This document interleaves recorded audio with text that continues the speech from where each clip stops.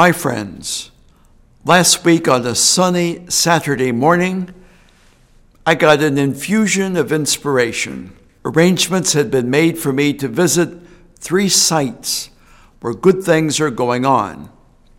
The first was Camden Yards, where volunteers are working with World Central Kitchen to feed the hungry, and to do so on a massive scale. In fact, there are now 3 locations for the distribution of food. The volunteers were small in number, but mighty in their reach. I found inspiration not only in their good work, but also in their joyful spirit. Next, my travels took me to St. Martin Home in Catonsville, run by the Little Sisters of the Poor. Given the strictures now in place, I couldn't go into St. Martin's, but stood outside at the entrance.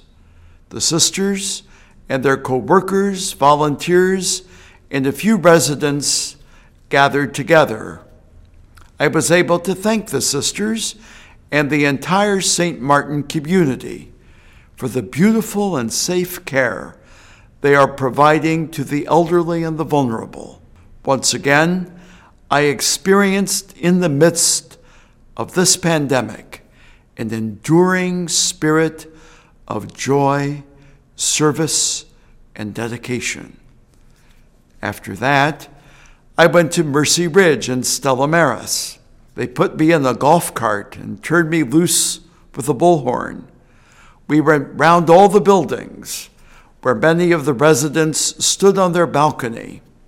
I offered a couple of words of encouragement and, of course, a blessing. They, in turn, shouted words of love and prayer and encouragement to me. I was able to see, albeit from a distance, a number of priest residents. You know, sometimes the news is all about gloom and doom, but there's a lot of great things going on all around us. May God be praised, and may God bless you all.